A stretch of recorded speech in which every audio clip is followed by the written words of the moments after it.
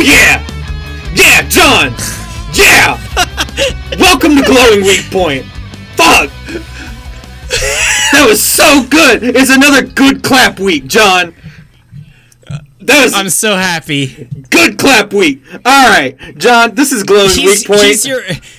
He's your host, Wombat. I'm your co-host, John, and hey, this Wombat, is the podcast what's your glowing weak point? My glowing weak point, okay. I have a couple, actually. Just real quick, I've been watching a lot of movies recently, and movies are so good. Just like movies in general. Just what a great medium of art we created. Movies.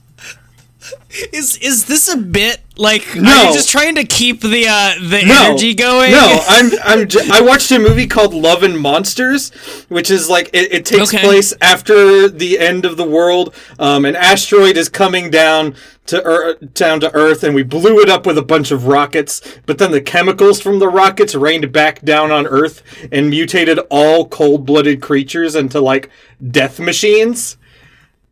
And that's cool. And it follows the survivors in that, and specifically this one guy who got separated from his girlfriend during the thing, and then he located her on the radio, but they're 85 miles apart, so he has to go across the overgrown cities and shit to go find her.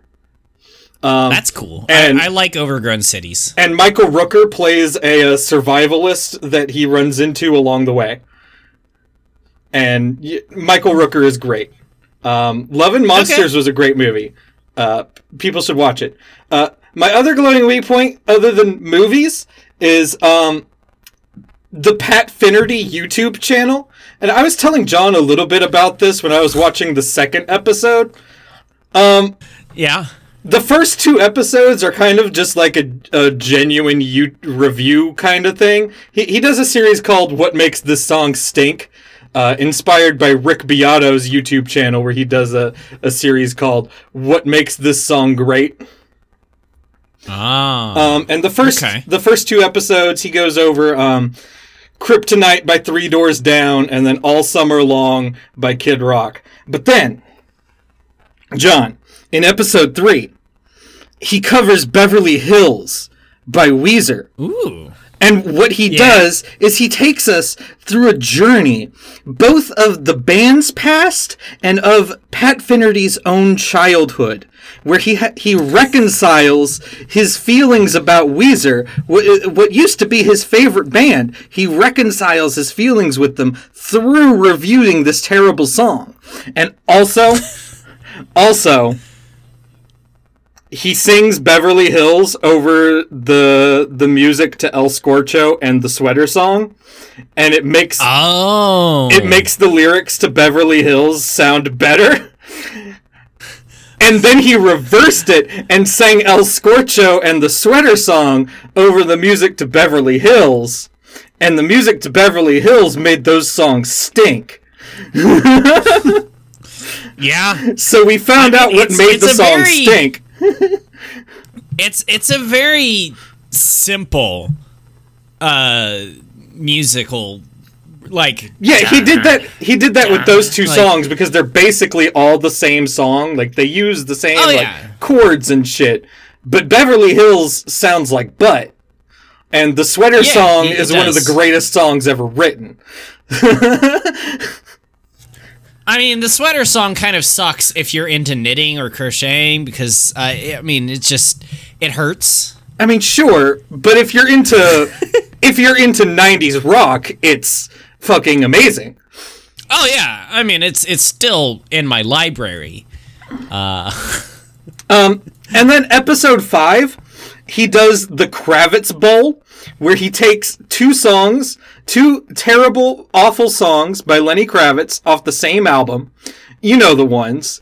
I want to get away. I want to get away. And then American Woman, get away from me. Yeah. Yeah. Yeah. And he pits them against each other in a fake football game where he's playing the referee making calls during the game. Okay. And he ultimately comes away with neither of these songs is really worse than the other. They're both just fucking awful. Yeah. And then the latest one, I have to tell you this, John. Episode 7. He does Emo Girl by Machine Gun Kelly featuring Willow. I like Willow. I'm tolerant of one Machine Gun Kelly album. This song sucks. He creates a fake emo band called August is Falling. And he writes and performs a song as August is Falling, and he has set up a YouTube channel where he is pretending that August is Falling is a real band. And he's trying to make it because I'm slightly confused. When you say Willow, are you referring to the Taylor Swift song or Willow Smith? Willow Smith. Or okay, yeah. Okay, carry on. But yeah, he was recording this video while on tour for his own thing, and while he was on tour, he also recorded this August is Falling song, and now he's set up a YouTube channel for it, and he's trying to make them get a real hit. So that he can buy a hot tub. He wants hot tub money. And I'm not... If we had any more than 0 listeners, I would not be saying this, because I wouldn't want to put his business on the streets. He deserves this hit. But we have nobody listening, so nobody's going to know that August is Falling is in fact a fake band. Yeah. Yeah. So, go listen to the August is Falling song. It's actually really good mid-2000s, like Fall Out Boy, My Chemical Romance kind of shit. Is good. John, what's your glowing weak point? Much simpler than yours. I did go on for a minute. You did. Or 7. But that's good. It's good that you have glowing weak points. I'm glad. I usually don't. Weeks looking up. Yeah. You're usually like, can we skip this? Right. My glowing weak point is that I didn't die this week, I guess. Did you almost? No, that was me being you. Oh, okay. Most weeks. Mark another one off the calendar. I survived. Yeah. I gilded Dredgen this week, so that's cool. It's the 6th time I've gilded it. Okay. I'm a little disappointed it took me this long, but I accept that my failings as a human. I don't know if that's failings as a human or failings just as a whatever the fuck a Destiny player is. Yeah, I guess I'll talk about what some of my family life. Oh, yeah. I'm expecting some changes in my life in the relatively near future. So because of that and the chance that I might not be living in Georgia anymore. Oh shit. Yeah, I mean, it's just movement for work and stuff. I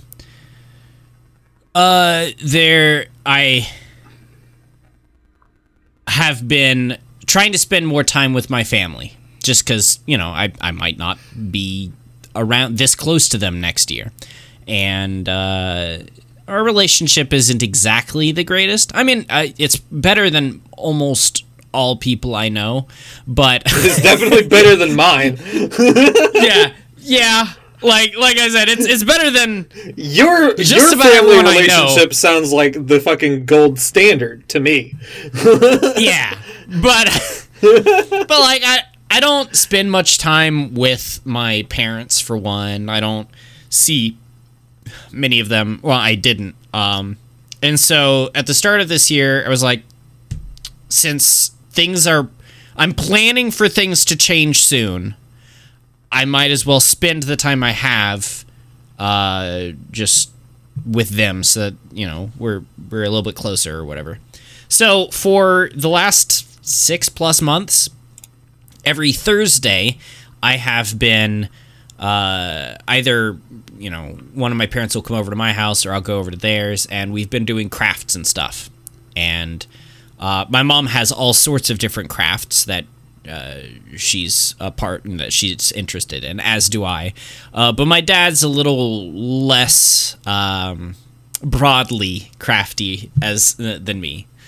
So been doing things like we built the snake enclosure together for Yoshi, so that she would have a bigger snake enclosure, because he's a craftsman. And we built a cabinet for the snake enclosure to go on top of. And then we built an actual loom, like, for weaving cloth. Okay. Yeah. It's a lap loom. It's like 3 foot by 1.5 by like 6 inches tall. So it's not ridiculous, but it's cool. And my wife does textiles, so weaving is something that she's always been interested in. So cool. And most recently, we've been getting into his other thing that he likes doing with crafts, which is miniatures. So I've built a miniature room before. He's done lots of miniature boats. And back in the day, and by back in the day I mean approximately 50 years ago, he did a bunch of like tank models or Jeep models or stuff like that. Right. But then 50 years, those are gone. 50 plus years. If rather. Not lost, rotted away to time. Yeah, my dad's old. So, he's got a lot of experience with miniatures. I've got some experience, but since I, again, am intending to leave at some point, I had the idea of making a scale model of my house, so I could bring it with me. Okay. It's the first house I ever owned. It is. So this way I can have a small version of it I can bring with me, and so I've been taking measurements of all the house and make it a doll house. Dude, that would be gigantic. Like, I don't have room for it. We're doing a 24:1 scale. Okay. So, yeah. Never mind. I mean, I guess you could play with it with Legos. But yeah. So, yeah, we're doing a scale model of that. We've already cut out all the walls and all the holes for windows and doors, and we're working on the internal walls now. So that's fun, and I've been doing that with my dad. We've also got a side project for while we're waiting for glue to dry on things, which is because that takes a minute. It does. we tried hurrying it along last time, and then it just came apart, and we're like, okay, I guess we're done with this for the day. We'll glue it again and put clamps on it, and then just move on. I got a. It was on hyper clearance at Michael's, I think, because I don't like buying things from Hobby Lobby, at the very least, unless they're on extreme markdown, because I don't support anything about that company. Fuck Hobby Lobby. No, yeah. Always go to Michael's or Joann's or literally anywhere before Hobby Lobby. Yeah, Joann's is honestly the better of the three of them. Yes. But there's just not one anywhere near me. I'd have to If Joann's is not available, Michael's is okay. They didn't steal artifacts from the Middle East. Yeah, and then sue to keep them. Yeah. Yeah. And I don't think they've given them back yet. I don't think they have either. I think that's outstanding. That it's an outstanding need for them to return what they've stolen. Don't quote me on that, but I feel like that's true. I mean, either way, they're shitty. Yeah, so, they still did it. Yeah. And even if we ignore that, for the same reason or not, yeah. Even if we ignore that, there's the whole thing where they sued the government to allow them to not allow contraceptive care on their health insurance plans. So yeah, it's bonkers. Right. Fuck them. I think it was like Extreme Markdown at Michael's, but there was a airplane model. So I got that, and we're working on that when we're waiting for glue to dry. Meanwhile, on my mom's side, we've done tons of things. Like we've reupholstered chairs, we've made wreaths together. You know what? I will post in the Instagram a picture of the wreath on my front door. Oh shit, guys! Remember the Instagram? Yeah. I was looking at it this past week, and I was like, "Oh yeah, there's nothing on here for like months and months and months." So yeah, I'll post a picture of that if I remember. Like really pretty wreath I made while she was making other wreaths, and most recently, a long time ago, I started work making a puppet. And I don't mean like a sock puppet or anything. No, like a Muppet puppet. Like a Kermit. Like a yes. Okay. But I wanted to make one that looked like me. Okay. And so it's gonna look like Ernie. Hopefully it'll look better than that. But like I got the exact type of fleece that they used for Muppet skins, and I got doll hair this last week, so we're gonna be hopefully doing hair and eyes and stuff this next, or I guess tomorrow or today, as if you're listening to this, if you're listening to it when it came out. So yeah, we're working on fun stuff, and that's my glowing weak point. Nice. I'm glad you're spending time with your family. Yeah. Good. You took 7 minutes. I took 10. You did. All right. Well, that's enough for the intro. Right. Let's get into the news. Quarter of an hour now. Yeah. Let's. It's a news week.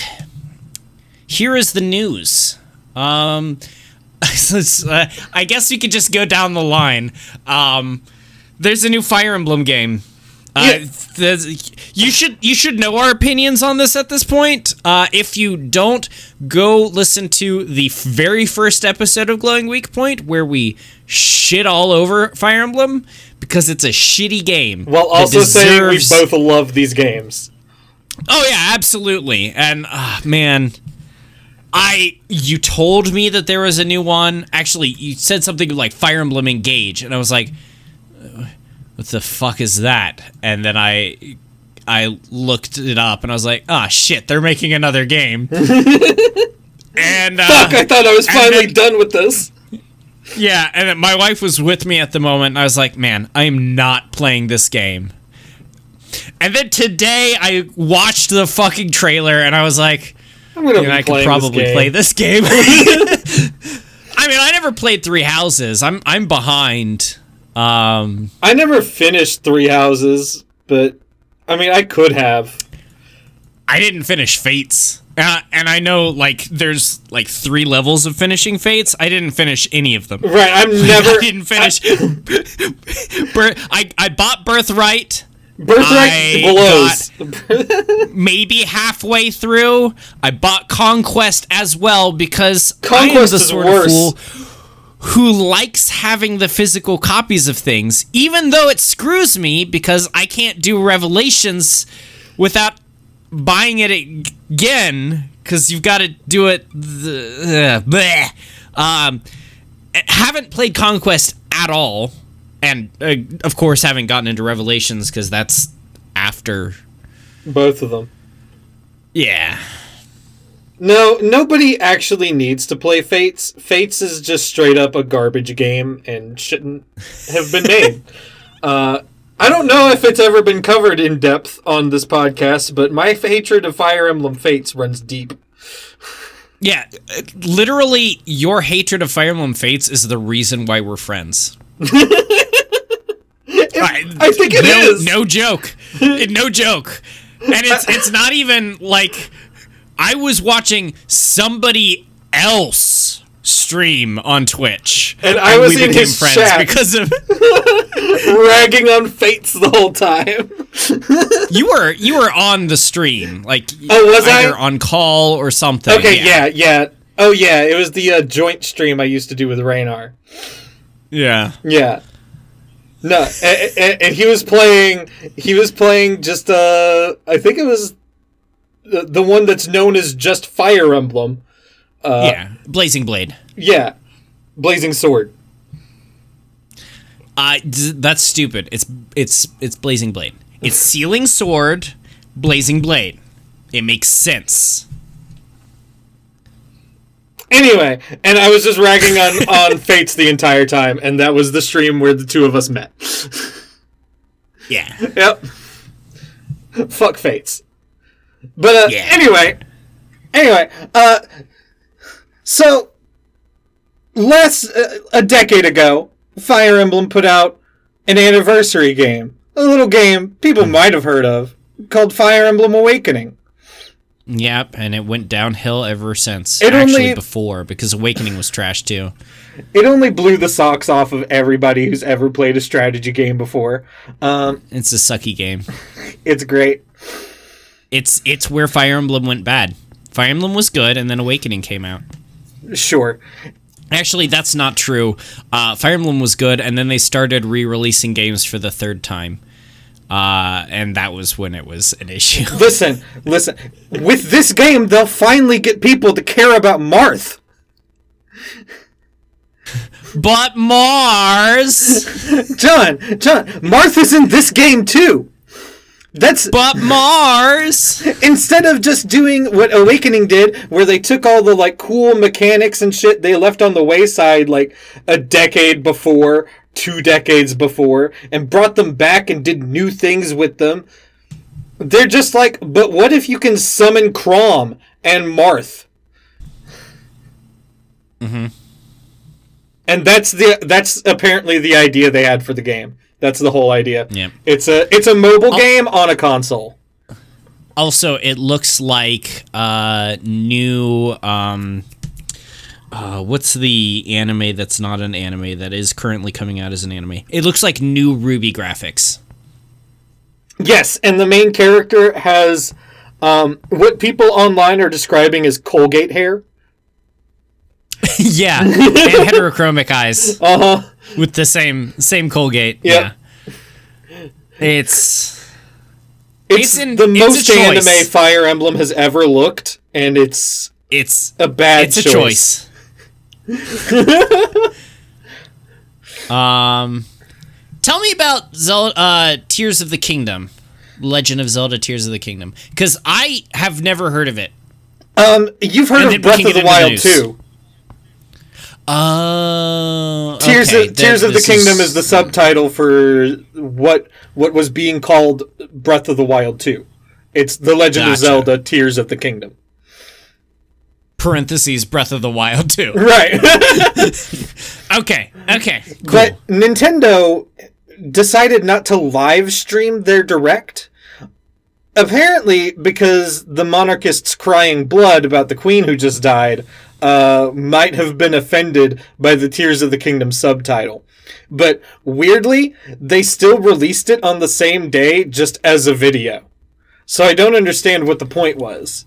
And I also don't understand why Nintendo, a Japanese company, should give a fuck about a European monarch dying. Yeah. Also, I don't understand. Yeah. I've been blown away this past week by the fact that anybody gives a shit about the Queen.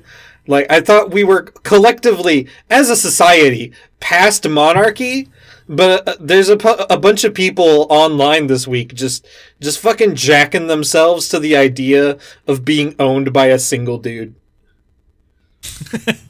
Like, I mean, it was. I felt sad when she died, not because of any particular care for the monarchy in general, but because she has been the monarch that has existed. Like, I know that there's like 5 or 6 small countries that are technically kingdoms, and they technically have kings and queens. I mean, technically, Japan has an emperor. Do they currently? I think they do. I will check this real quick, but I think Japan still has an emperor. Okay. But like, she has been. They do. The monarch. Okay. His name is Naruhito.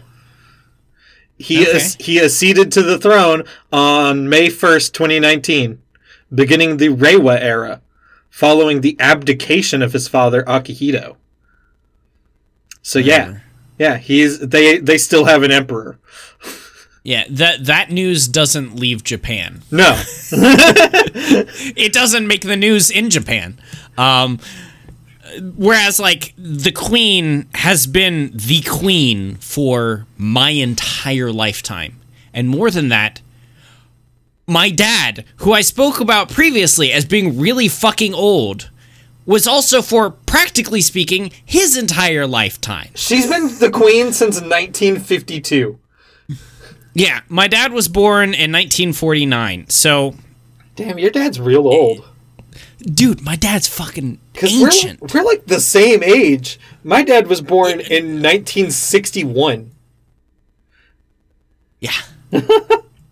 He's real old. He had you when he was like cool. 40. Yep. Yep. So yeah, like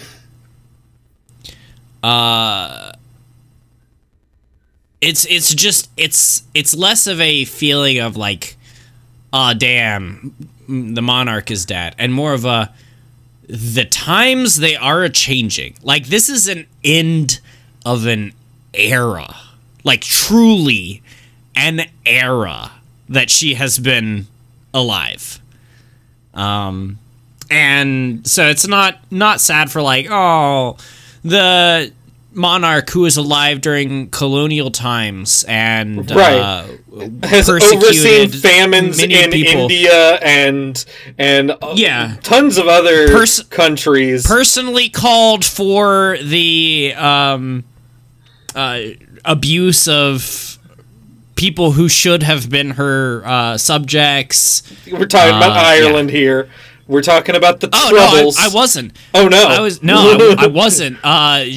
There was a I forget when or where. One of the colonies was trying to secede, and she told the military to put it down with force. Like, because she is not in control of anything. Like, she has zero control. I'm gonna. But for having no control. She does have the ability to influence her populace because, again, she's the queen. Like, she has no actual power, but she does have social power. Right. In that she's influenced tons of laws so that they will specifically exclude either the royal family or, in one instance, herself as a private person. Like, yeah. But yeah, like, she specifically told the soldiers going over there to basically attack with extreme prejudice people that were functionally her citizens and didn't want to be. A dick move. Yeah. Yeah. No. Like, as a person, not great, but as a symbol of an era, it's sad feeling watching it pass. Also, the idea that the monarchy has no power, tell that to the dude who has been charged with crimes for saying that Prince Andrew, diddled some kids. Yeah. Yeah. So I don't buy into that at all. That's just a thing they say in order to avoid you looking at the royal family too closely. Did you know that the Duke of Wales, which is what Prince William is now, can legally drop nukes? Yeah, the Duke of Wales can authorize the dropping of nuclear weapons. Do you know who the Duke of Wales was before? Who was it? Charles. Yeah. The Duke of Wales is always next in line to the throne. Yeah. Man, it'll be very interesting seeing what's coming next because nobody likes Charles. No. The royalists don't like Charles. Honestly, I feel like this is a perfect opportunity. Not exactly a majority anymore. This is the perfect opportunity for England to finally be like, hey, you know this vestigial position we keep around for no reason? Maybe we can get rid of that. Maybe we shouldn't have kings anymore. I find it hard to believe the United Kingdom would lose their monarchy, but it is very much an option so long as Charles occupies that throne. Because, like, he is supremely disliked. and already, like, even before this, the whole concept of the monarchy was on tenuous toes, basically. As like, it should be. It was almost gone. If he doesn't abdicate for William, it's just a matter of time. And I hope he doesn't abdicate then, because I feel like there shouldn't be monarchies anymore. Yeah. There just shouldn't. There shouldn't be an emperor in Japan either. Get rid of him. I don't know why y'all still have it. See, American history teaches me that, like, the fucking emperor stepped down after World War II. And then that's the last you ever hear about an emperor in Japan. And you think, oh, the emperor is gone. They got rid of it. No, the emperor is still there. I wonder if it's a religious thing. Because I know ancestor worship is very much a part of their culture over there, even though it's very secular nowadays. They still do a lot of that ritualistically. I could imagine it being that, which is also a similar reason for the monarchy in England, because they are also the head of the church, which has its own issues. Since the enactment of the 1947 Constitution, the role of emperor has been relegated to that of a ceremonial head of state without even nominal political powers. Okay. So this is truly the vestigial position that monarchists in the UK claim the royal family is. It's a tourism thing, basically. Yeah. All right, moving on. We got Platinum and Square Enix being shitty. Babylon's Fall. I've actually never heard of this game. The name, we've talked about it. We've talked about this game.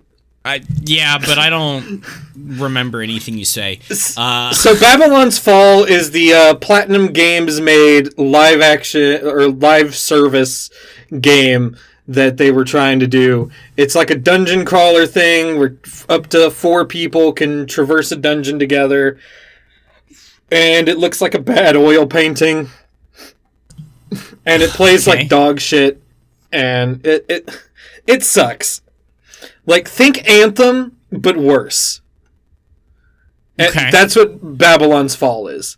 Like, it didn't even have the tight combat system that Platinum is known for. It was just shit. But okay. And then now they're shutting down the servers within 6 months. Yes. Which, you know, that just kills the game because, as you mentioned, it's an online multiplayer required game. Even Anthem still has the servers up. Yeah. Yeah, you can still play the game you bought. They don't sell the game anymore. No. Like, you can't buy the game from the devs. But if you did purchase it before, you still have access to the thing you bought. Yeah. But worse than that, they haven't put the game on discount at all. No, it's still on $60. The game has a less than 6-month time limit. And they're still selling it full price. Still costs $60. Like, this game wasn't worth $60 on release. And they're still asking for $60 now. How many years later? When did this game come out? 6 months ago. Oh. Yeah. Yeah. Yeah. Yeah. In less than a year, it will have gone from being released to no longer being available to play. Yeah. You're right. March 3rd. Uh-huh. Woo. Uh-huh. Yeah, no, they should just stop selling it. They should refund everybody who ever bought a copy of this game. They should just absolutely stop selling it. Period. Just yeah. Whew. The player base for this game at one point was like, for a single week on Steam, a single person played the game. That's right. I remember that. Right, story. that was the game. This was the game that one person was playing, and the one person was a video game journalist. Oh, the times we live in, where Square Enix is fucking shit. Yep. Bye, Squeenix. You know, I like a lot of Square Enix stuff, and then they fucking fuck shit up all the time. That was it for games dying. Let's talk about games coming. What? So, Octopath Traveler 2 has been announced. It's a mixed bag for me, Octopath Traveler 2. I like the first one a lot. I feel like the characters could have interacted with each other a bit more, because it's mostly like you go from town to town, and each town, one character has a story there, and then like you just play through that, and then you go to the next town, and one character has a story there, and then the others, if they're in your party and a thing that they can comment on happens, then they can comment. But you have to you have to have them in as an active member of the party, and also hit a button that makes them do the comment.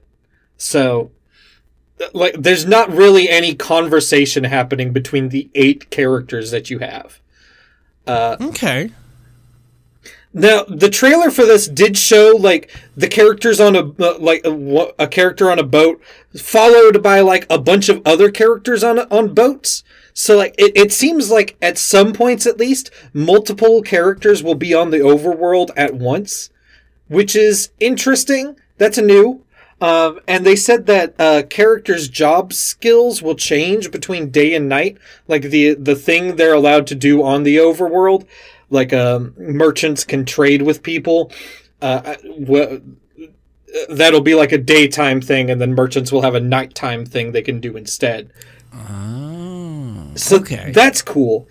What I dislike is that all of the characters have the same jobs as the characters from Octopath Traveler.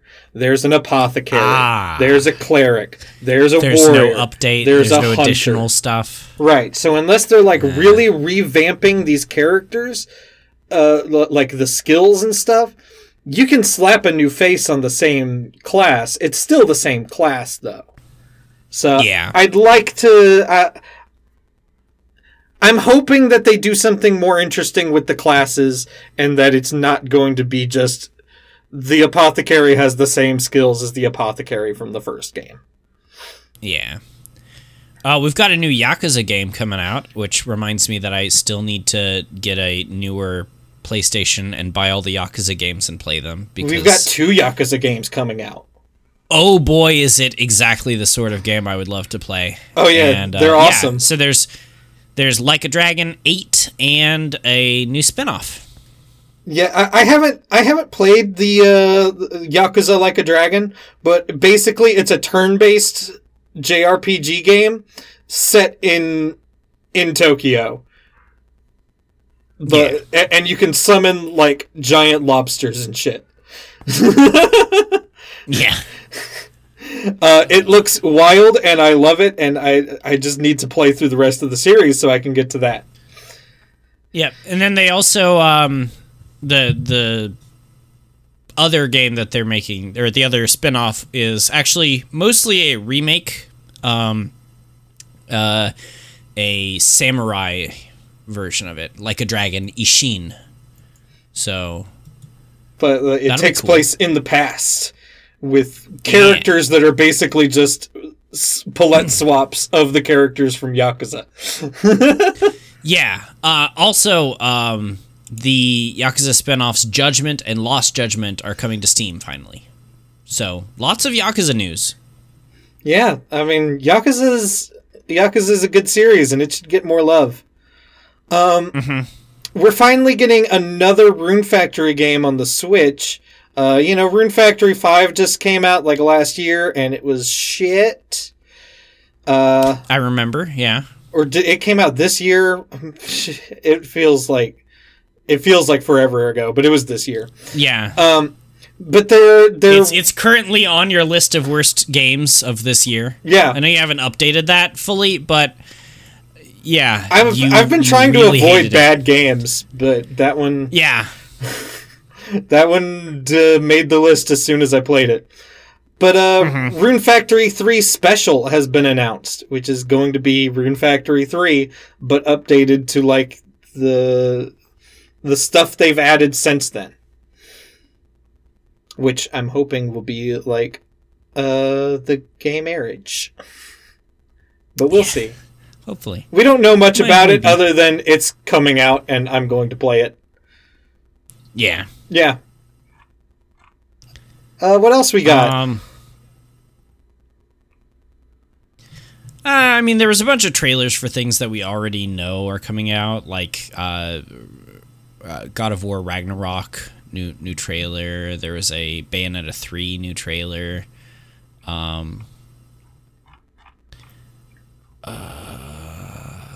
trailer for a new game called Sin Duality, which dystopian giant mech fights.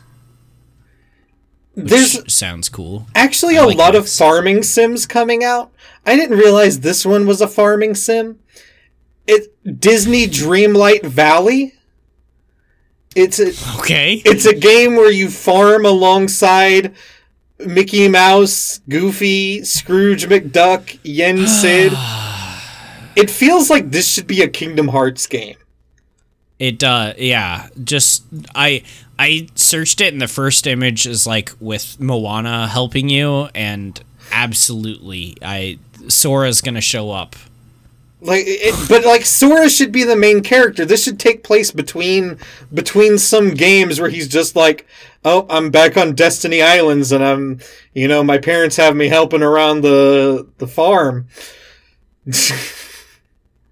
Yep. That should be what the game is. Yep. All right. Well, that's basically it for the news, except for we have a bad opinion piece hour. Oh man, this might be one of my favorite things I invented on a whim.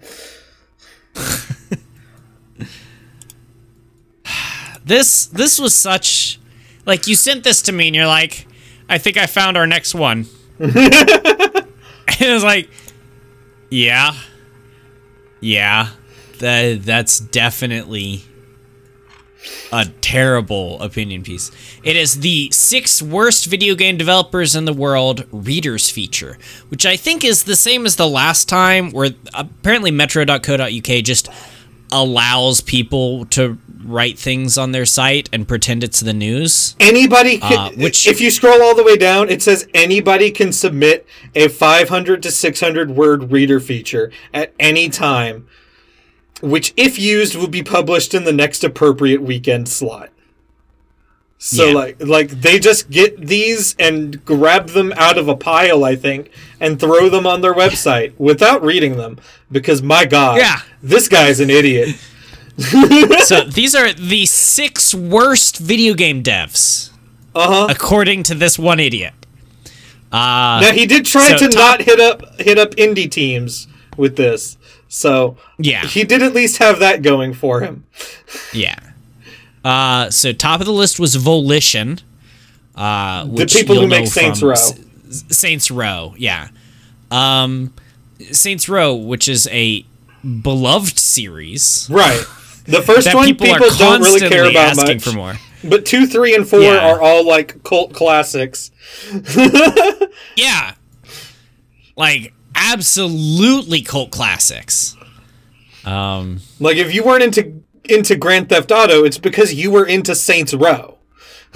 Yeah, which honestly is probably the better of the two of them. Not that I've played Saints Row, but I've seen it, and I've played GTA, and Saints Row looks like a better game. Yeah. No, it does. Now, I understand you can have opinions, and I can understand that, like, you might dislike something that other people like, but you can't say that something is the worst. Like, I can't say that, Nintendo is the worst video game developer of all time because I hate Fire Emblem games. That's because Nintendo didn't develop them. Intelligent Systems did, and they are the worst developers. But like, I can't say Intelligent Systems are the worst developers of all time because I don't like Fire Emblem. Right. Clearly, lots of people like those games. They're stupid, but lots of people like those games, and you can't say that they are the worst developers of all time because of that. There are far better choices for that. It's like, Volition doesn't really make janky games. It makes like pretty well polished games that people really enjoy. So. Yeah, right, this is clearly just recency bias because the Saints Row like remake or whatever came out or reboot, you know? Yeah. And it is janky. And it does suck. Yeah.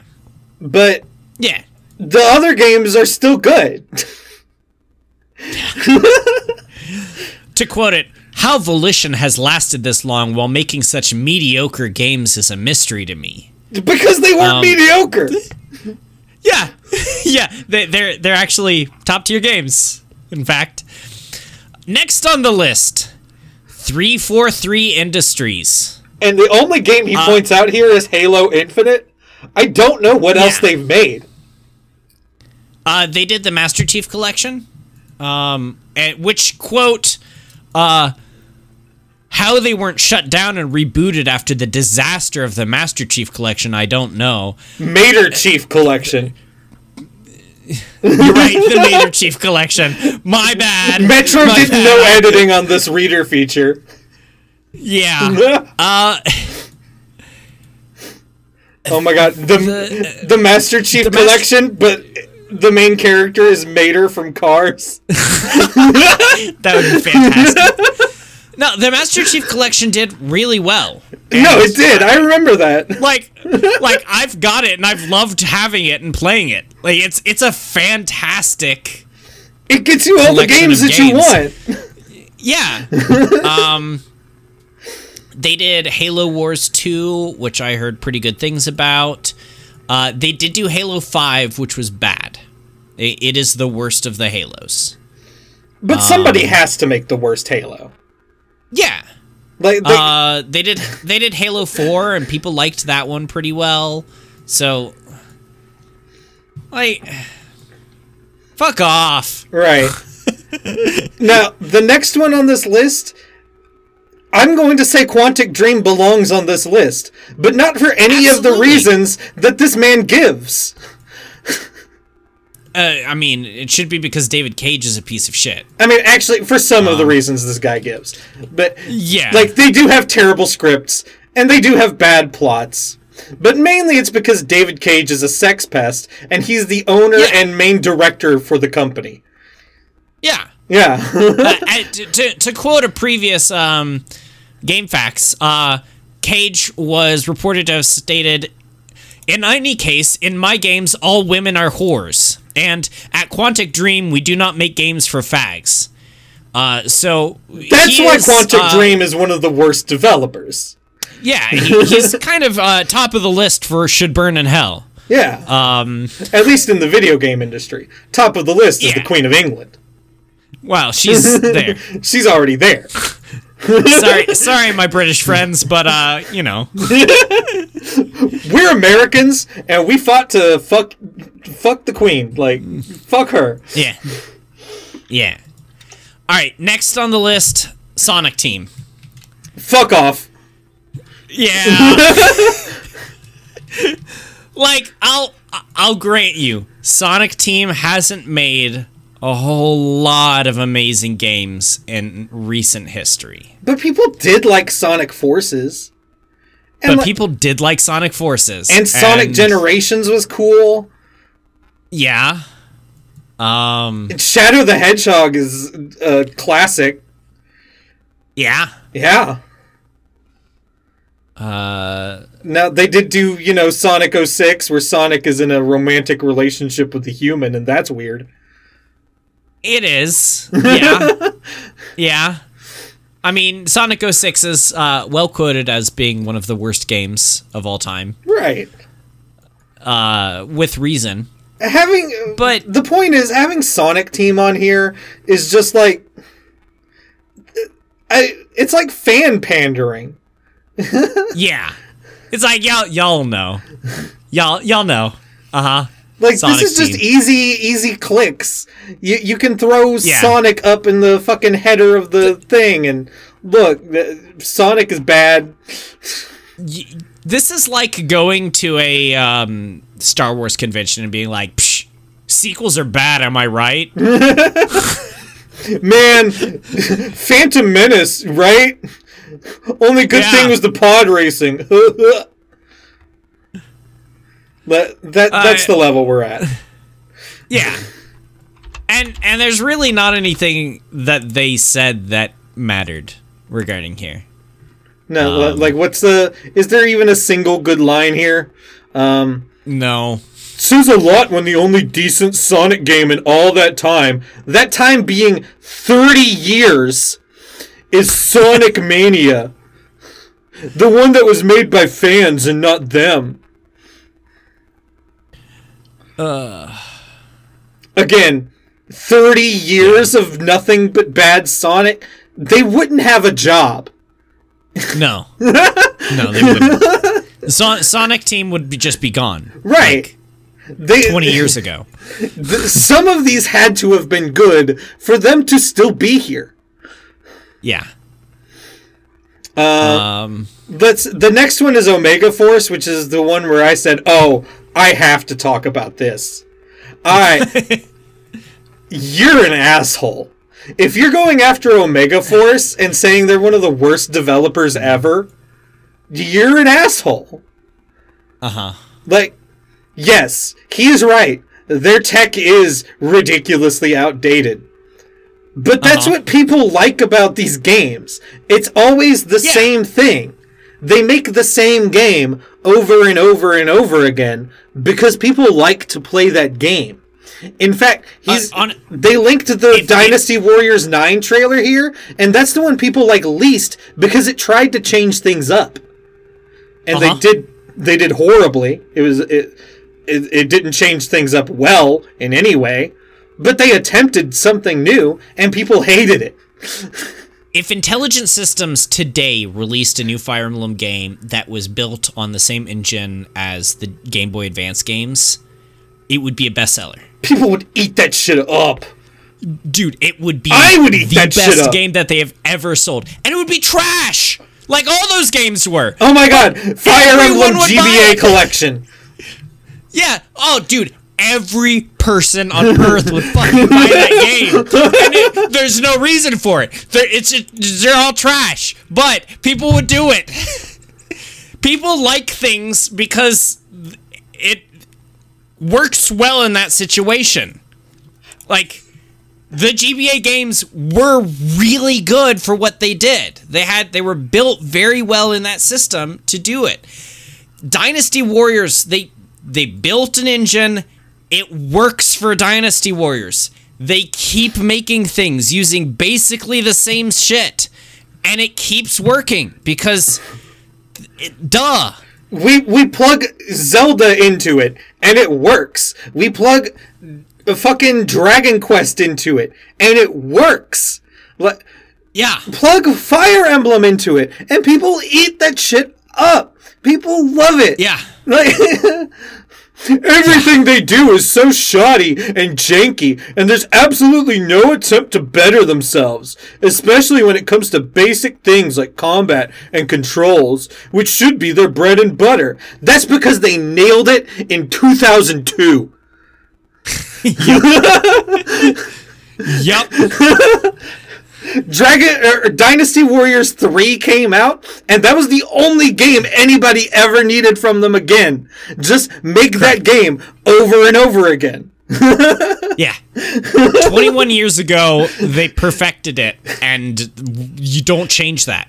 Once you that would be like Dark Souls being like, all right, we've got a new game. This is a perfect idea. We're gonna iterate on all of our success and make a farming simulator. And people would be like, I mean, so there would be a giant portion of people that would buy it just because it has the devs' names on it, but it would be trash. Yes. They don't make those games. They make incredibly precise fighters. And he's just talking out of his ass, too. That paragraph ends, all their games look like the work of a single, unpromising computer student. And yet they're an experienced team that's somehow been around for 26 years. Think about what you're saying for a second. For 1 second. They've been around 26 years. They're doing something people like. Yeah. You can say it's not for you and move on. You don't have to write a thing where you call them one of the worst developers ever. Like, I don't care for anything Bungie has ever made. Bungie games are not for me. I'm not about to throw them on this list. Yeah. Yeah, exactly. Unpromising computer student. The last one they mentioned is Bloober Team, which I have never heard of before. They've released 15 games in 12 years, and he picked the most recent one, the only one he has played, because he has never played any of these games before, so he tried one of them, the most recent, and then hates it. Right, so Bloober Team is a team that's kind of existed for a while, mostly making stuff for other people. Yeah. Like if you look at the genres on here, it's like a mix of strategy and simulation and puzzle. And then they start making games for themselves, and they go into the psychological horror genre. And they made that, Blair Witch game that people liked in 2019. Oh, yeah. People do like what they do. Their games are kind of, mixed, critically. People like them, people don't like them. It's kind of one of those things. It has to be for you. You know? Yeah. And, that's fine. They're allowed to exist. They're not one of the worst developers out there. No. No, definitely not. People like these games. This is just... It's absurd. Right. That Cameron is allowed to fucking come on here and defame Bloober Team and Omega Force and Sonic Team. Yeah. for shit that's just ridiculous. They don't have valid points to bring up. Except on Quantic Dream. Some of their stuff is valid on Quantic Dream. Very little. And it's just the stuff that's like David Cage sucks. And you're right. And they write terrible scripts. Everybody knows. Yeah. he doesn't make movies because his movies get laughed out of Hollywood. Yes. Everybody knows this. Yes. So, like, if we were to do something like this, we would come from it from the perspective, like, we would start at the top and be like, we understand these developers are very successful and they make things that lots of people enjoy, but these are the worst game developers. And we would list Activision. Because Activision abuses their own people and are sexual molesters and just the worst kinds of human beings. And nothing changes. And nothing changes. And then we'd list Ubisoft. Quantic Dream again. Yeah. And we'd list Ubisoft. And we'd be like, we understand. Everyone plays Assassin's Creed. I like the older Assassin's Creed games. I do. I don't, but like I don't like the new direction, but lots of people love these games. They are best sellers every time they release. But I like Ubisoft Rayman. is one of the worst video game developers of all time because they treat people like shit. Of how they treat people. Yeah. It's like being. You can't do this like, I hate this company because they made a bad game once. You have to do, I hate this company because of their shitty business practices. That's really the only... Because the businesses that make bad stuff, you don't talk about because they're gone. And most of them existed in the 90s. If you wanted to go to like where the worst video games were being made and actually being sold to people, you would have to talk about development teams that died off in the 90s on the fucking like Sega systems, on Super Nintendo. Like, that's where the real shit is. The bad studios don't exist anymore, except for the ones that horribly abuse their employees, or the ones that horribly abuse their customers. Like fucking, was it EA who got the Star Wars Battlefront shit? Like the horrible monetization going on in those games. And the second one was not even like completed. And Ubisoft is bad in both ways.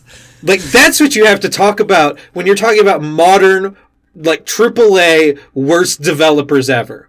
Now, he kept himself from going into the indie world, but you could go there and talk about, like, the Domina developer who keeps throwing, like, transphobic and anti-mask rants into his game patch notes. Like, you could talk about that guy. That guy sucks. Or like Phil Fish. Phil Fish sucks as well. Right. Or Notch. Oh, yeah. Yeah, Notch. Great guy. And then he turned into a piece of shit. Right. Like, those are who you'd have to talk about like indie side. But he kept himself from that. And so you get to talk about big studios. And you didn't talk about any but one that has anything worth like railing at, and you didn't even rail at the part that's most offensive about them. Yep. Shout out to the first comment down here by Elema Yoa, who said, "This is such a bad readers feature. I'm struggling to see how it got approved. Game Central must be really struggling for material at the moment. This is just a list of developers who made some games you didn't like." Yeah. Then they say Volition are the only ones here I really agree with, which is weird. Yeah. But the first like 3 sentences there, valid comment here. Yep. It's a baffling readers feature. So we'll see you here again in a couple weeks, Metro. I'm sure you'll put another bad one out. All right, moving on. We got game facts. The facts about the Sam & Max hit the road. Shit, I think I've heard about Sam & Max. Is one of them a dog? You should have. Yeah, Sam. Okay. Sam's a dog. Okay. Sam & Max Hit the Road is a graphic adventure game developed and published by LucasArts Entertainment for MS-DOS, Mac OS, and eventually Windows. I don't know why. I love the MS-DOS era. I don't know why I kind of sang LucasArts. I don't don't know. It was very sing-songy. Yeah. It kind of came out of nowhere. It did. In Sam and Max Hit the Road, you play as the eponymous detective Sam, an anthropomorphic Irish wolfhound. You know the type of dog. Mm-hmm. Damn straight I do. Who, alongside his fellow detective Max, an anthropomorphic, hyperkinetic 3-foot rabbity thing, are required to solve the mystery of the missing Bigfoot. 3-foot rabbity Bigfoot thing? goes missing? That's what they call it. They call it, quote, a hyperkinetic 3-foot rabbity thing. Can Bigfoot go missing if Bigfoot's never been found? Yes. I'm gonna say yes. This is our generation's if a tree falls in the forest. I like it. Can Bigfoot go missing if he's never been found? Throughout their journey, which leads them across the whole of the United States, they must chase down the star-crossed lovers Bruno the Bigfoot and Trixie the giraffe-necked girl, not the giraffe, who had escaped from the carnival and subsequently got caught by the country singer and notorious animal abuser Conroy Bumpus and his henchman Lee Harvey. Oswald? Nope. Also, Conroy Bumpus is racist. It's probably based off of Conway something or other. Conway Twitty? Yeah. Or is that the cowboy actor? No, Conway Twitty is the country music singer. Okay. Who had a giant plot of land and big old mansion and stuff. Yeah. Yeah. Okay. Yeah. It's Conway Twitty and his henchman Lee Harvey Oswald. Mm-hmm. You can't put Lee Harvey in that order and not be talking about Oswald, right? It doesn't say Oswald. It specifically never says Oswald. But they're referencing Oswald. Oh, of course. Did Conway Twitty know Lee Harvey Oswald? I don't think so. Don't know. Now, you know who did? Bernie Sanders. Ooh. Grassy Knoll. I'm stealing this joke. Many of the places visited on their quest are based on real-life tourist traps, including Mount Rushmore, racist, Frog Rock, not sure which of the two they picked, the Oregon Vortex, racist, and the world's largest ball of twine, fake. Again, not sure which of the 4 in the U.S. that lay claim to it they were lampooning in particular. All of them. Yeah, all of them is definitely the choice. The Oregon Vortex is it's a tourist trap in Oregon. Of course. Where it's just a crazy house. It's like built weird and you walk around and get confused about the directions of things. It's like the Winchester Mansion, but they didn't build it to confuse ghosts. Yeah. Okay. Yeah. I want to spend a night in the Winchester Mansion. Are you allowed to spend the night in the Winchester Mansion? I have no idea. Like one of my favorite anime has an entire arc based around like they stay at a place inspired by the Winchester Mansion to see if it has ghosts and exorcise the ghosts. It totally has ghosts, by the way, and they're unexorcisable. Oh, cool. But ever since then, I've wanted to stay at the Winchester Mansion. It just seems like the coolest place in the world. Just like stairways that lead up into ceilings, rooms with that have windows that look into other rooms, doors that open into a blank wall. Like it's great. Before there was ever a video game, Sam and Max hit the shelves of your local comic book store in 1987, published by Fish Rap Productions. Fish Rap. Who also published Fish Police. Shout out to the 3 people out there who remember that comic. Actually, while I doubt anyone remembers it, it actually got its own Hanna-Barbera animated show featuring the voices of Tim Curry, Shit. Megan Mullally, and Ed Asner, among others. Oh my god! But it did only last 6 episodes, probably due to all the innuendo. I need to watch that show. Tim Curry's in it? I will watch anything with Tim Curry in it. Literally Me too. anything. I would watch paint dry if Tim Curry was next to me. Dude, if Tim Curry was next to me, I would do anything. Literally anything. Would your friends jump off or would you jump off a bridge if your friends did? Yeah, if my friend is Tim Curry and he jumped off the bridge. Yeah. That's a cool bridge to jump off of. It is. Fuck. God, I wish I was friends with Tim Curry. Me too. I'll also take Ed Asner. I mean, pretty sure he's dead. I think he is also. I'm pretty sure he's been dead a good long while. He is. But, oh no, he died last year. Wow. Good for him. He made it a minute. 92 years. Jesus. Well, 91 years old. But... who's counting? He wasn't by that point. Me. Written and drawn by Steve Purcell, the comic lasted through many stories across 10 years. In 1988, Lucasfilm Games hired him, and he worked on several games, and drew comics for The Adventurer, LucasArts' quarterly newsletter, before being approached regarding making a game about Sam and Max. The Adventurer. It's gotta be cool. Just like, you're working at a company, and they're like, hey... what if you made a game about your cool comic? Yeah, what if we made a game about the thing you've been doing on the side? Yeah. It's gotta hit well. That's cool as shit. Do you think George Lucas himself talked to him? No. No? Absolutely not. Okay. No.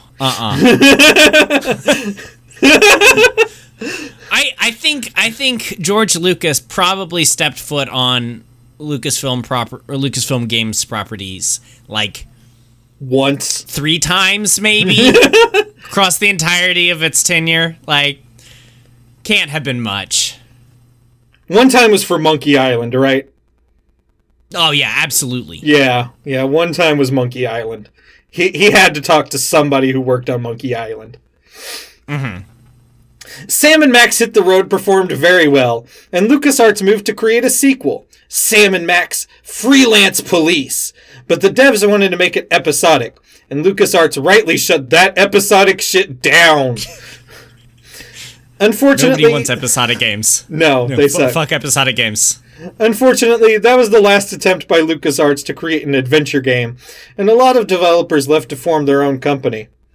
Can you guess the name of the adventure game company founded by ex-LucasArts employees who wanted to make episodic games? I don't know. Can you? I can't. Oh. Telltale. There you go. It's Telltale. Yep. I was like, I can't, and then I'm like, no, I can. It's got to be the one. Yeah. What is the one game company that makes episodic adventure games? Oh yeah, it's Telltale, and they proved that episodic games are trash. Except for 2, Walking Dead Season 1, Wolf Among Us. Yeah, it's still trash. After several releases that were functionally just demoing their engines and concepts, Telltale Games released their first real game, Sam and Max Save the World. Featuring considerable oversight from Steve Purcell, they produced 2 more games, Sam and Max Beyond Time and Sam and Max The Devil's Playhouse, with a combined 16 episodes across all of them. Steve Purcell's like, you are not touching my shit without me being there. Yep. Because he didn't get a big hand in the first game.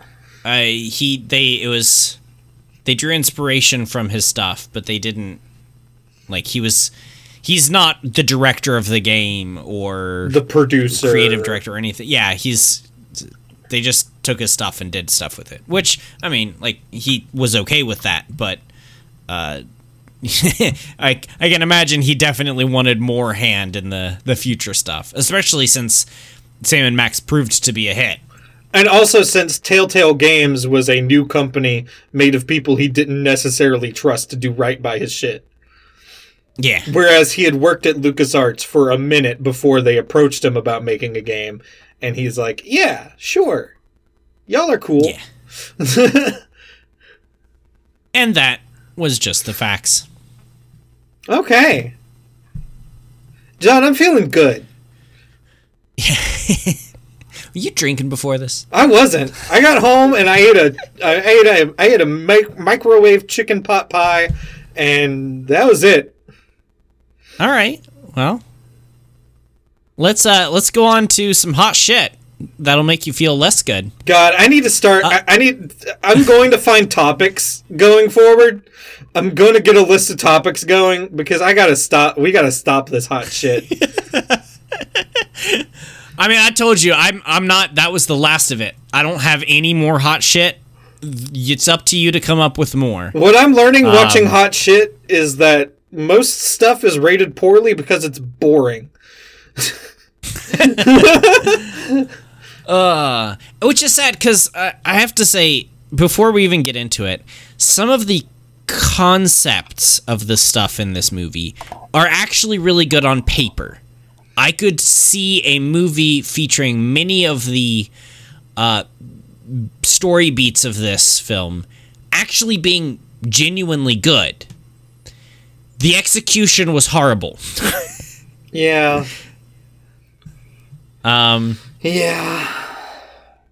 Yeah. So we're talking about Star Crash. Yeah. 1978 movie. Yeah. Rip-off of Star Wars. It's got the Hoff in it. It does. Him and his fucking perm. Two stories about how this was made. One is that it was being designed before the release of Star Wars in 1977, and they just happened to be making a similar movie. And most other reports claim that the producers specifically asked Luigi Cozzi, the director, to make a space opera like Star Wars. And specifically, Cozzi had never seen the film, but he had the novelization, so he read it and began working on his own version. So the worst version of Star Wars. You didn't even listen to the radio drama Star Wars, which is not that bad. No, he read the Star Wars book and decided making it after that. That's bad. That's really bad. And this movie is John, I need to talk about this thing first. Okay. This happens late in the movie, but it has to be the first thing we talk about. Okay? Okay. Acton has a lightsaber. Yeah. It's just straight up a lightsaber. And I want you to ask yourself, what is a lightsaber? A lightsaber is a blade made of pure light that slices through anything it touches, right? This is when he fights against the mystical robots the mystical golems. They're golems, not robots. They're robots that have regular metal blades. Yes, I'm assuming that it's like Mandalorian armor, which is impervious to lasers. It was bullshit. You wouldn't make a robot that isn't immune to lasers. But the thing is, in a world where everything has lasers. But not everything does. He's the only one with this lightsaber thing. He's the only one with any of his weird, dumb powers that come out of nowhere. Yes. He certainly is one giant Deus Ex Machina.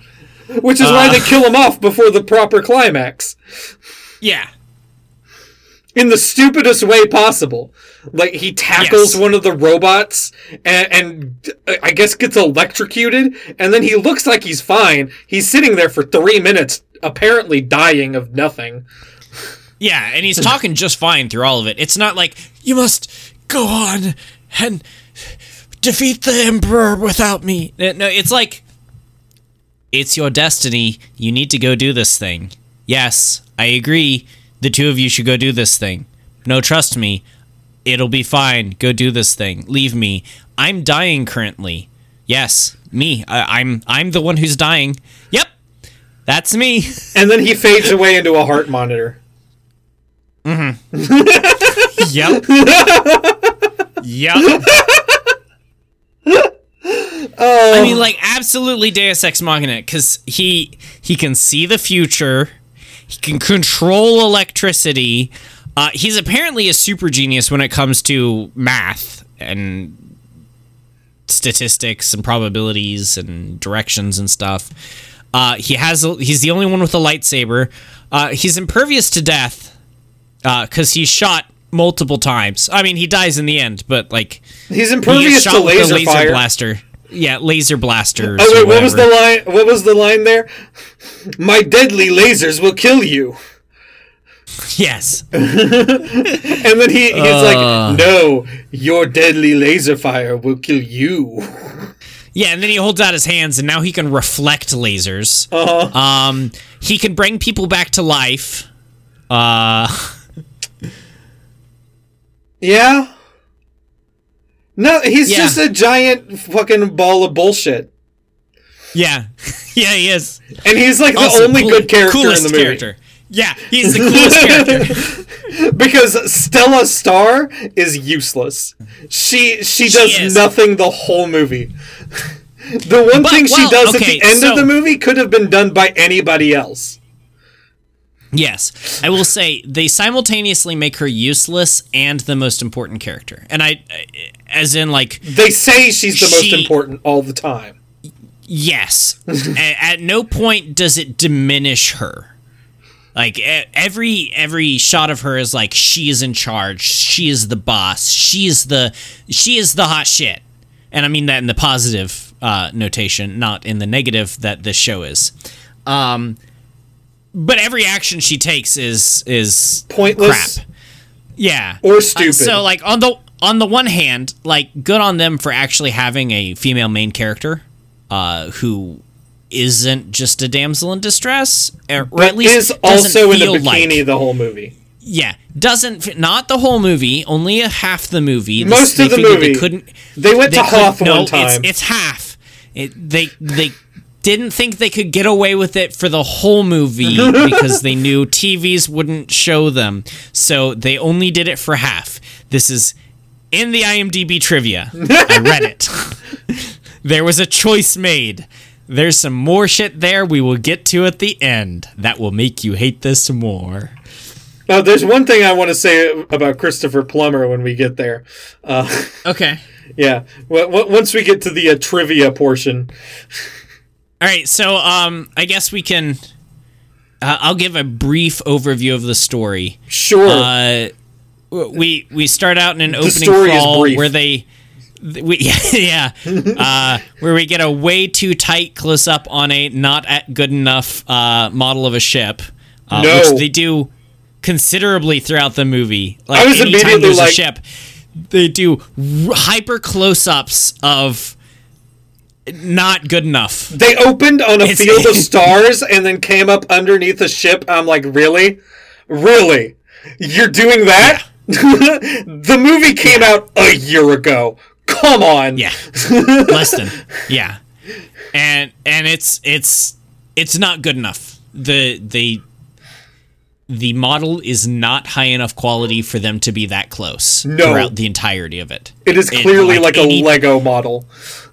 Anytime, I was calling out shots. There's a cigarette lighter, like one of the car ones. You plug into your charger, car charger port. There's one of those on there. There's a thermos. There's a nose flute. What? At one point. Yeah. I was specifically looking to pick out things that I could tell.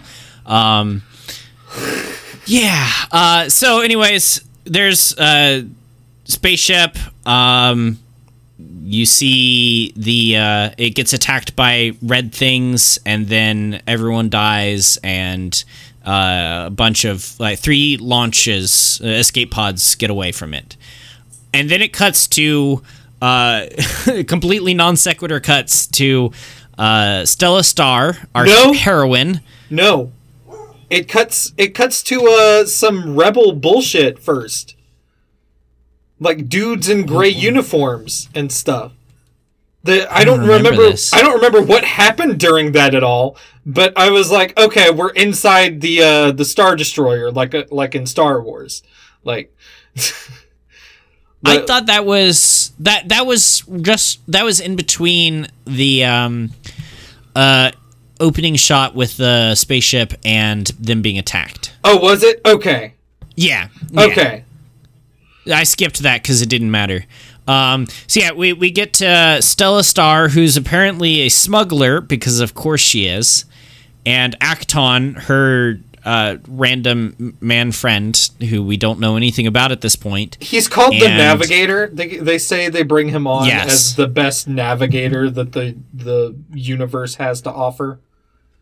Yeah. Which I suppose it's easy to navigate when you can just see the future of where you're supposed to be. Right. And also you're a math genius. Yeah, and also you just have magical powers. So yeah, he's her navigator, and they escape from the police, and then they don't, and they're locked up, and they're put in penal colonies, and then they're not, and the police that came to get them that caught them in the first place come back and catch them and get them out of the shit and take them to the Emperor, who is Christopher Plummer and looks fantastic like Christopher Plummer does. He's such a beautiful man. He is. He was. He does not look so beautiful nowadays. He should not have been in this movie. No, he shouldn't. Well, he wanted to be in this movie so that he could go to Rome. Yeah, that's what I wanted to talk about. Okay, let's talk about that real quick. So he's quoted as saying, like, "I will do pornography if it will get me to Rome." So I love Rome. The quote is, he said he did the film so he could visit Italy for free. Give me Rome any day. I'll do porno in Rome as long as I can get to Rome. Getting to Rome was the greatest thing that happened in that for me. And also, he got paid $10,000 a day. Yeah, but he was only there for like 2 days. 3. He was there for 3 days.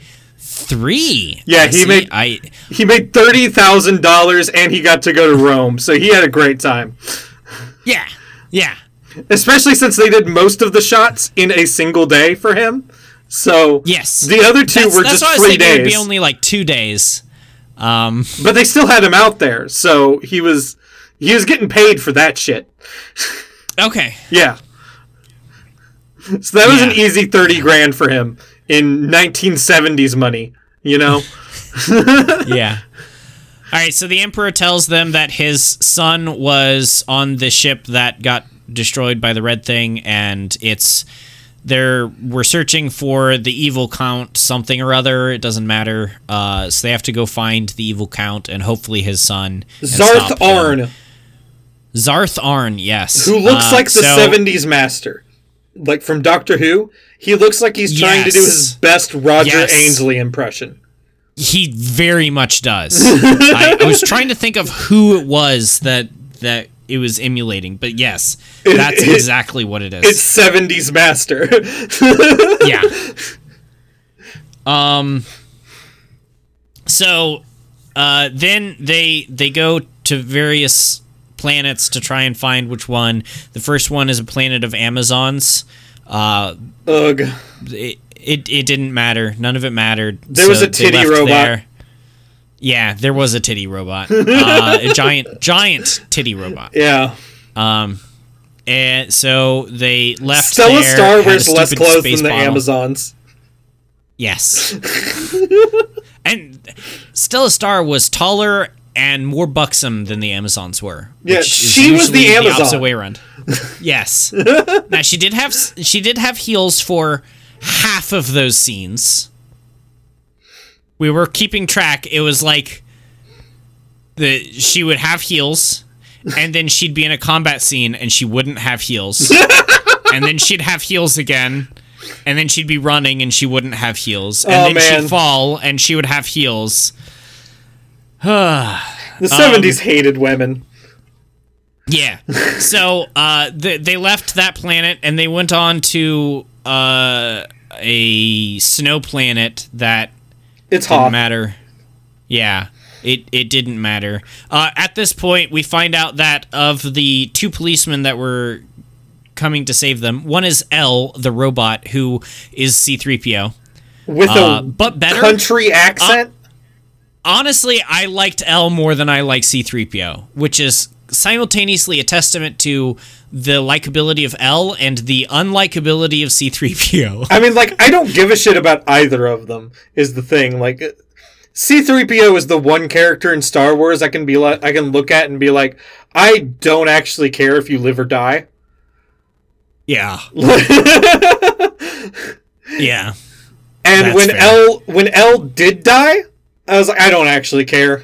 At least I don't have to listen to your fucking country bumpkin accent anymore.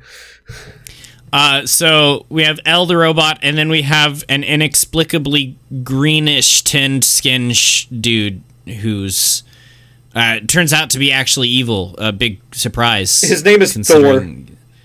Yeah, and he's greenish skinned, and he kills Acton, but not really, and then Acton kills him. He looks like Space Joe Rogan.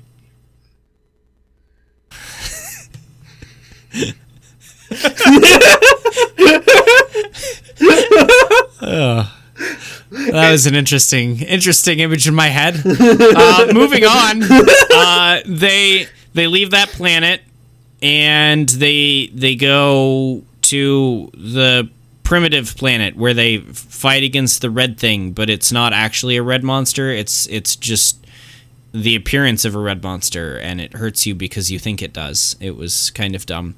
And then they land and they find the prince, and then they're like, well, where's the Count? And Acton shows up and is like, well, the Count is here, of course, because bullshit.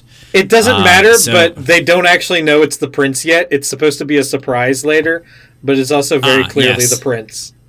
Yes. Also, they should have kept Hoth. Prince. They should have kept the Hoth in that mask the whole time and just treated him like an alien. Like that would have been the best. Why he wore the mask? Why? Which looks a lot like a like creature from the Black Lagoon painted gold. It's definitely like a very aquatic creature mask thing that they stole from another set and painted. Yes. He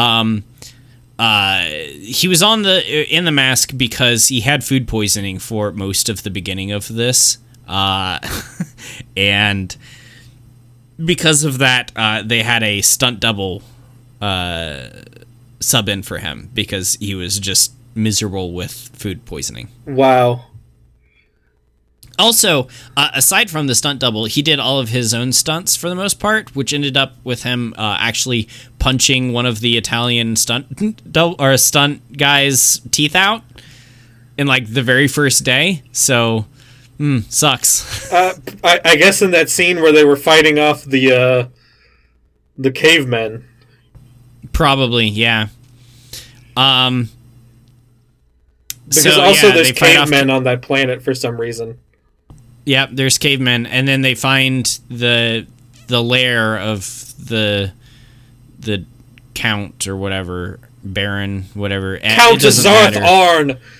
It doesn't matter, and that's where Acton dies to killing the robots, and then the Emperor shows up, who's a good guy, the Christopher Plummer, and they go off to defeat Zarth Arn, and halt the flow of time. Yeah, they Death Star blow up the planet, but it does so by like freezing the planet.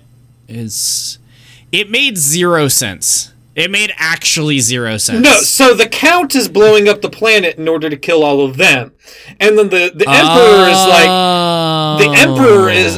is like no, I have the power to stop time. And then he says the line, halt the flow of time. And then a slow green laser covers the planet, and it halts time long enough. But I guess not affecting them. It halts the planet's time, except them, long enough for them to get off the planet. And then they never use this again. Nope. Even though he has the ability to, like, JoJo's Bizarre Adventure, like, stop time, they just don't use that again. Mm-hmm. Then they send a bunch of fighter ships and torpedoes with soldiers inside of them at Zarth Arn's mothership, which is inexplicably a left hand.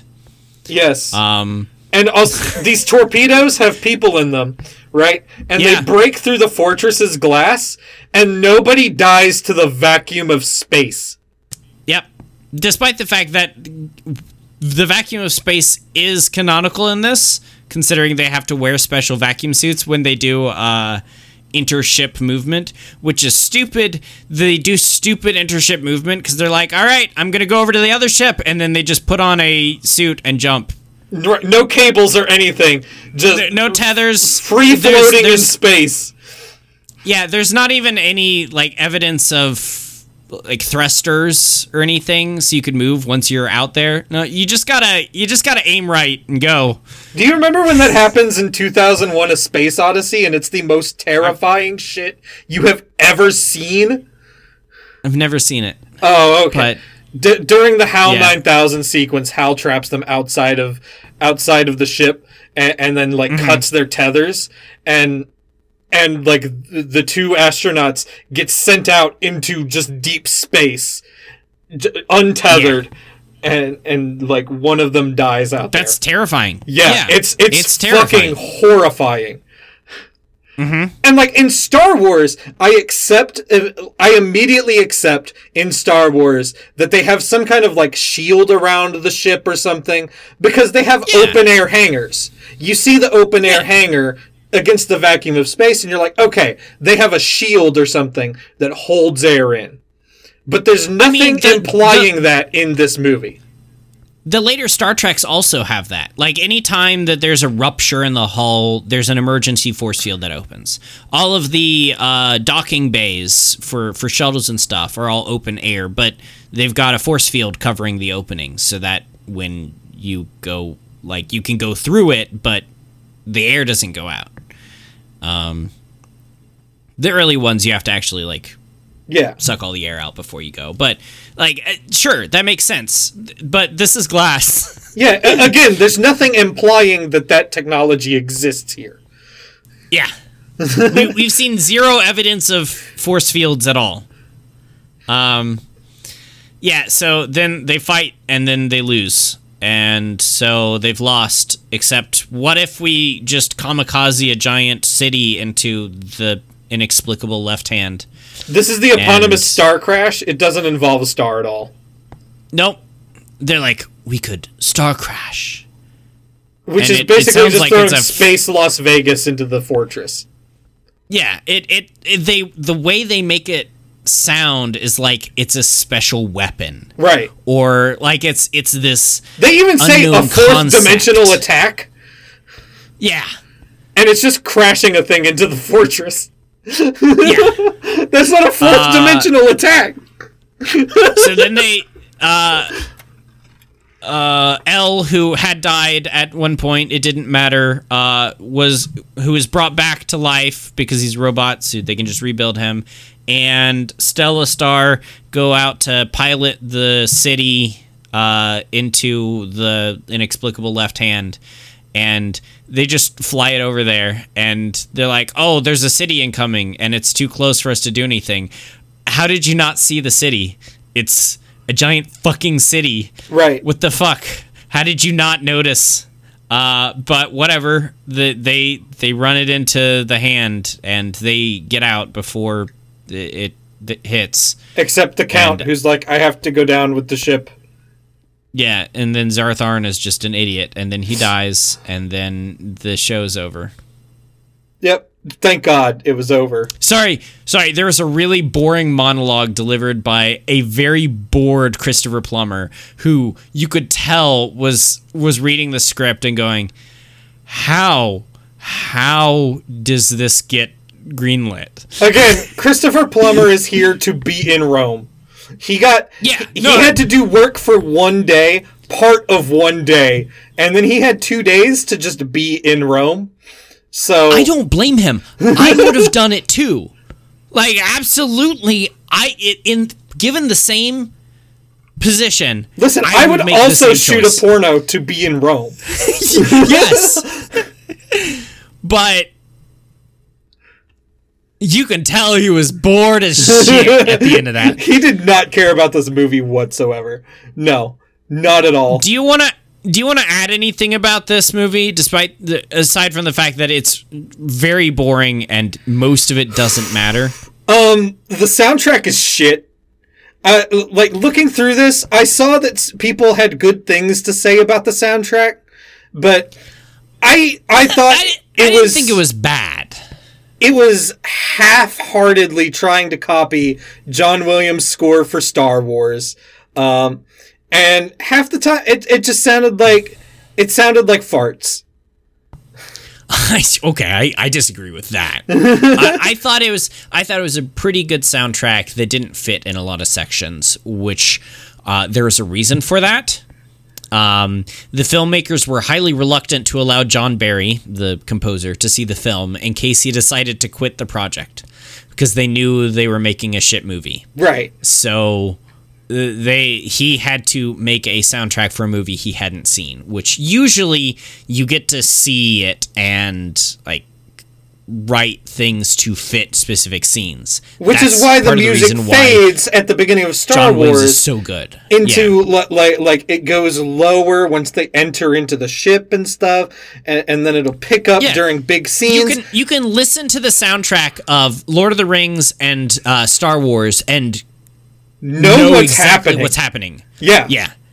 Without any of the visuals at all. But this one, it's just like, we have a piece of music, we'll play this as the battleship comes into screen, and then we'll just, like, jarringly cut it off when we cut inside the battleship. Yeah. Also, oh boy, I'm surprised you didn't bring this up. Kristen thought you would. My wife. We might have just not gotten to it yet. The part where there is no audio inside the ship, but there's lots of audio outside the ship. Like, there's swooshing and zooming and the score's going, and it cuts inside to Stella Star and Acton. Nothing.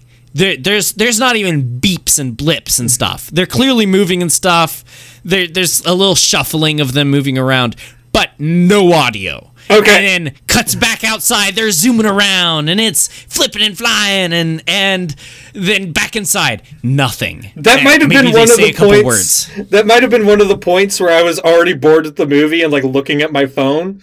But there was the first time that she's on screen. There was a okay. Then I probably.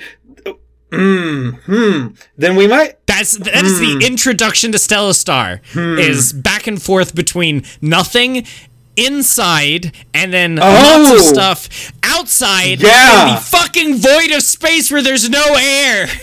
Well, I mean, I already was going to complain about that. There's a lot of explosions and like pew pew pew pew pew in the void of space, the vacuum of space, where sound cannot travel. But I think what happened there was a little bit of it. I just thought nothing was actually being said. Swapped. No. Well, it's not so much that nothing's being said. It's the fact that it goes like 3 or 4 times switching between inside the cockpit and outside the visuals with them like swooping around. And every shot of outside the cockpit of them swooping around, you see the outside of the hull.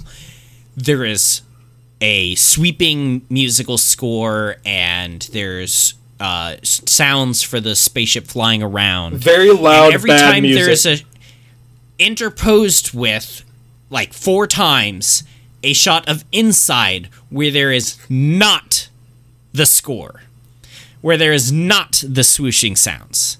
It is a quiet cockpit and a loud out space. So there was a scene I wanted to talk about where the sound gets super quiet all of a sudden, like they're talking from 2 rooms over. Like, just all of a sudden, the volume drops to almost inaudible, but I was still hearing stuff.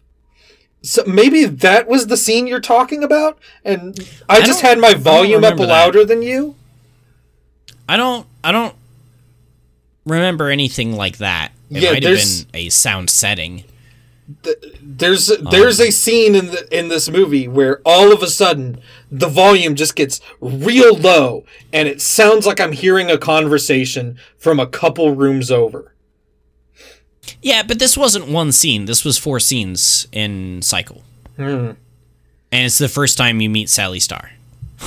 So, I think you might have just not noticed somehow. I don't understand. Like I said, I think... Anything else you want to talk about? I think just during that, I thought there was supposed to be nothing. I thought it was like... What is it from the point of view of like the glass of the spaceship, like the window they're supposed to be looking? Yeah, so what I thought that it was supposed to be silent. Like I'm not supposed to hear anything because my perspective is from outside the ship. Why would I be able to hear them? I think that's what was going through my head. So I didn't have as much of an issue with that.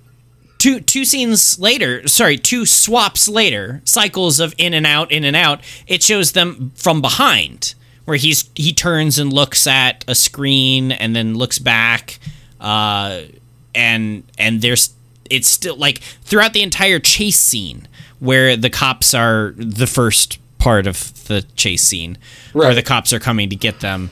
They are like one of the scenes, they are inside and you hear one of the cops talking to them and they talk back and stuff.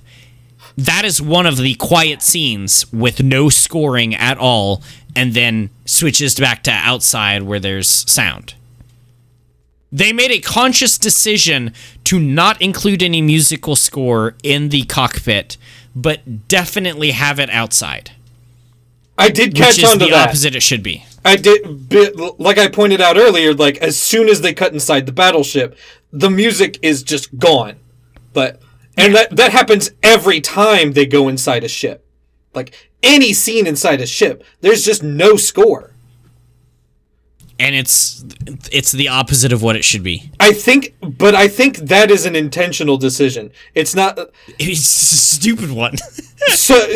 But it goes back to what you said. They didn't let John Barry see the movie, right? So John Barry's over here. He's making this loud-ass John Williams ripoff score, and he doesn't know what it's going to at all. So he can't, like, audio mixer or, like, time the music to the dialogue or anything. He can't do any of that. So what they do instead is every time there's supposed to be dialogue, just no music. Don't let the music interfere with the dialogue. I mean, that's what an audio engineer is for. You don't have to be the director to lower the music volume. But this movie was made on, like, cans of Campbell's soup. Like, that's the level of budget we're working with. Yeah, those were the ones that were included on the ship designs. All right. Do you have anything else to say before I drop the bomb on you? Let's see. We talked about Acton. We talked about how Hoff should wear the mask all the time. We talked about how Christopher Plummer doesn't want to be there. We talked about the titty robot.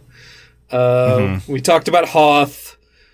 No, I think we hit all the points I wanted to hit.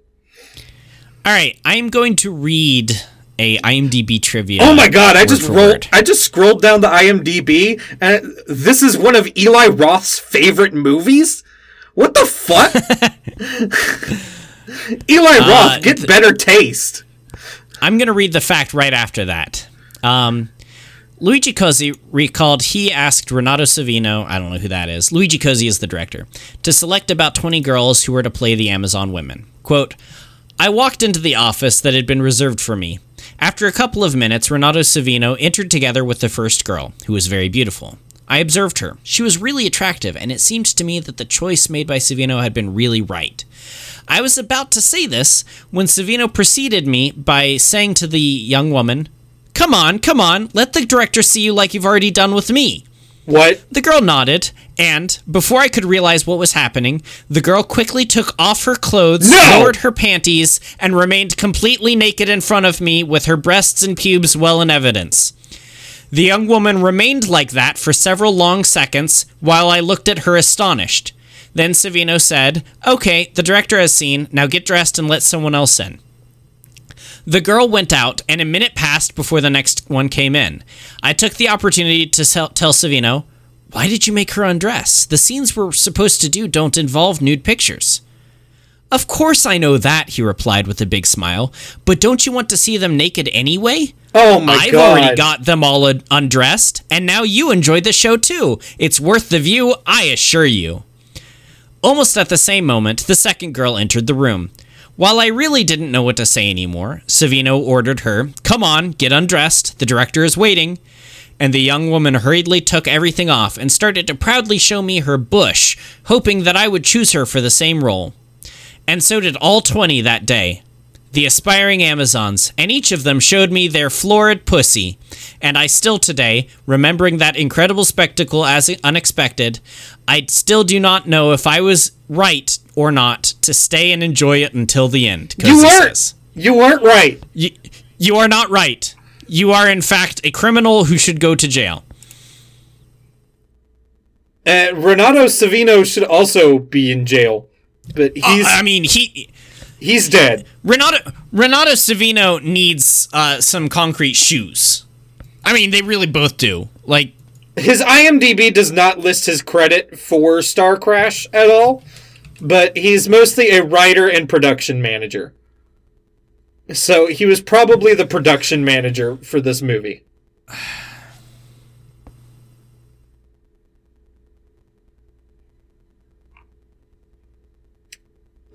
I'm glad he's dead.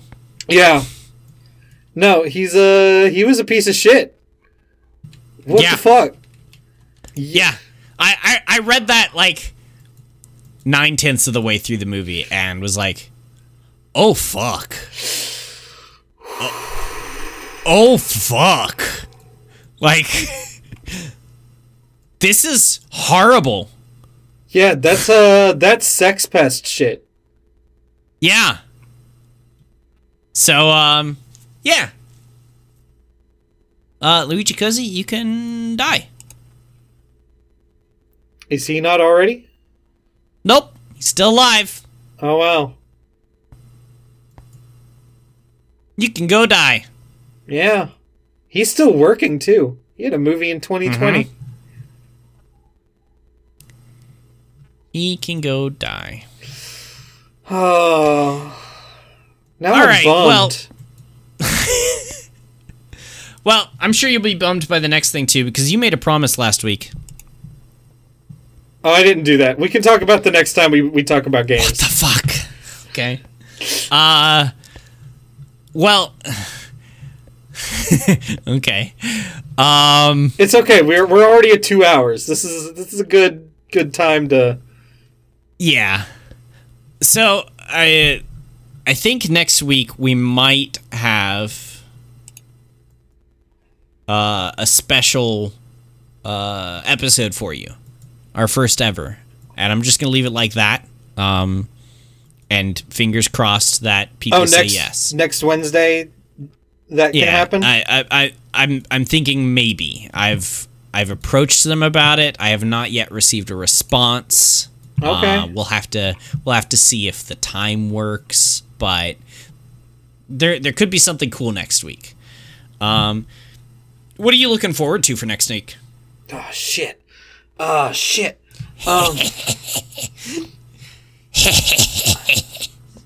You go first. I'm sure I got something.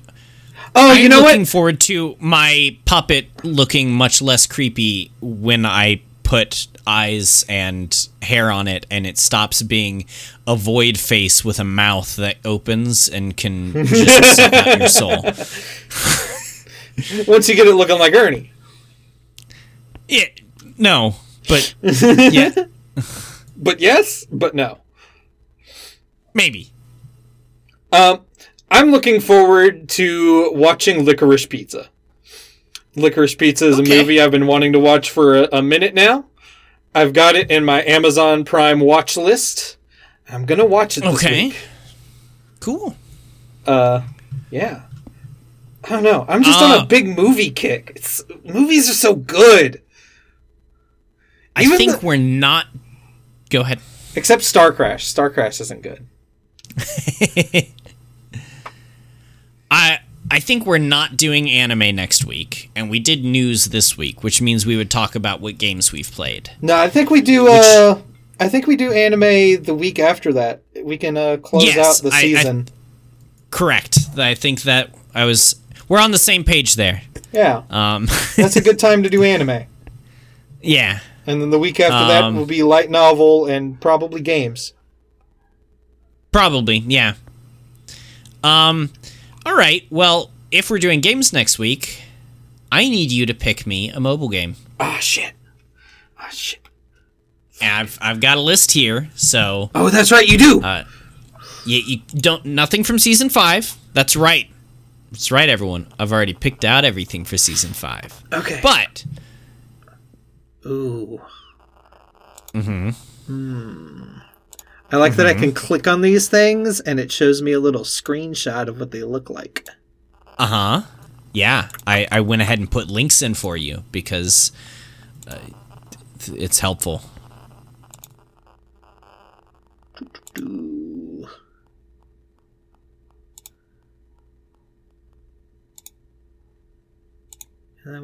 What's these bad or weeby ones?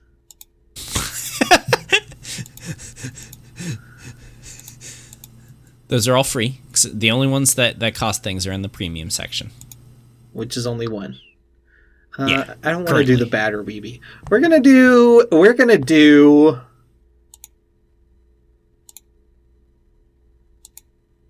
Guardian Tales. Not the premium one. I'm poor. Ooh, okay. So next week we will be reviewing Guardian Tales. Guardian Tales. So now I will be playing 3 mobile games at the same time. Jesus. You have fun with that. Because guess what? I'm still playing Arc Hero, and I'm still playing The Legends of Eidolon. I'm up to level 163, I think. Jesus Christ. Oh, what the fuck is that game? I'm loving it. The Legend of Neverland. What the fuck is that? I don't know. Add it to the list. Okay. It's got waifus. We'll see. I'll give it a look. And it says it's role Legend playing. of Neverland. Yeah. Okay. I'll give it a look to see if it's worth anything, and then I'll make a decision. All right, so yeah, we'll be talking about what games we played, and we'll be talking about Guardian Tales in particular. So if you want to follow along, play the game. It's free. Or don't. Wait until we review it and then decide. Hey, it's been wonderful having y'all listen for the nearly 2-hour podcast at this point. Potentially over 2 hours once you add in the music and stuff. And well, but some will get cut out, maybe. You're right, yeah. So, barely less than 2 hours. Share this with someone who has a Irish Wolfhound. And, of course, make them send us a picture of it. And make sure they've never been in a room with 20 naked women that they were not supposed to have seen naked. Correct. In fact, if you know anyone like that, just push them off a bridge. But not Tim Curry. Just so long as Tim Curry did not also jump off of that bridge. Because then they're cool now. Yeah. You don't want them to be cool. Yeah, and share this with someone who has an Irish Wolfhound, and if you have a dog, any type of dog, send us a picture. You can send us a picture at glowingweakpoint@gmail.com or at glowingweakpoint podcast on Instagram. And the email is actually awesome. glowingweakpointpodcast@gmail.com. Oh, Glowing Weak Point podcast at Gmail. Let me get that right for you. We don't want you sending it to the wrong person. I mean, also send it to glowingweakpoint at gmail.com because they need it. I mean, whoever they are. I can probably just go grab that right now and have it. You probably could. I probably should. Probably. So yeah, send us a picture of your dogs. And we'll share a picture of ours because dogs are cute. I'll post a picture of my dogs on the Instagram right after I post a picture of the wreath on my front door. Maybe I'll post a picture of my dogs too. Maybe some surprise dogs. Yeah. It has hit 2 hours for me, so I'm going to go ahead and sign off now. Thanks for listening. We'll see y'all next week. Bye. Bye.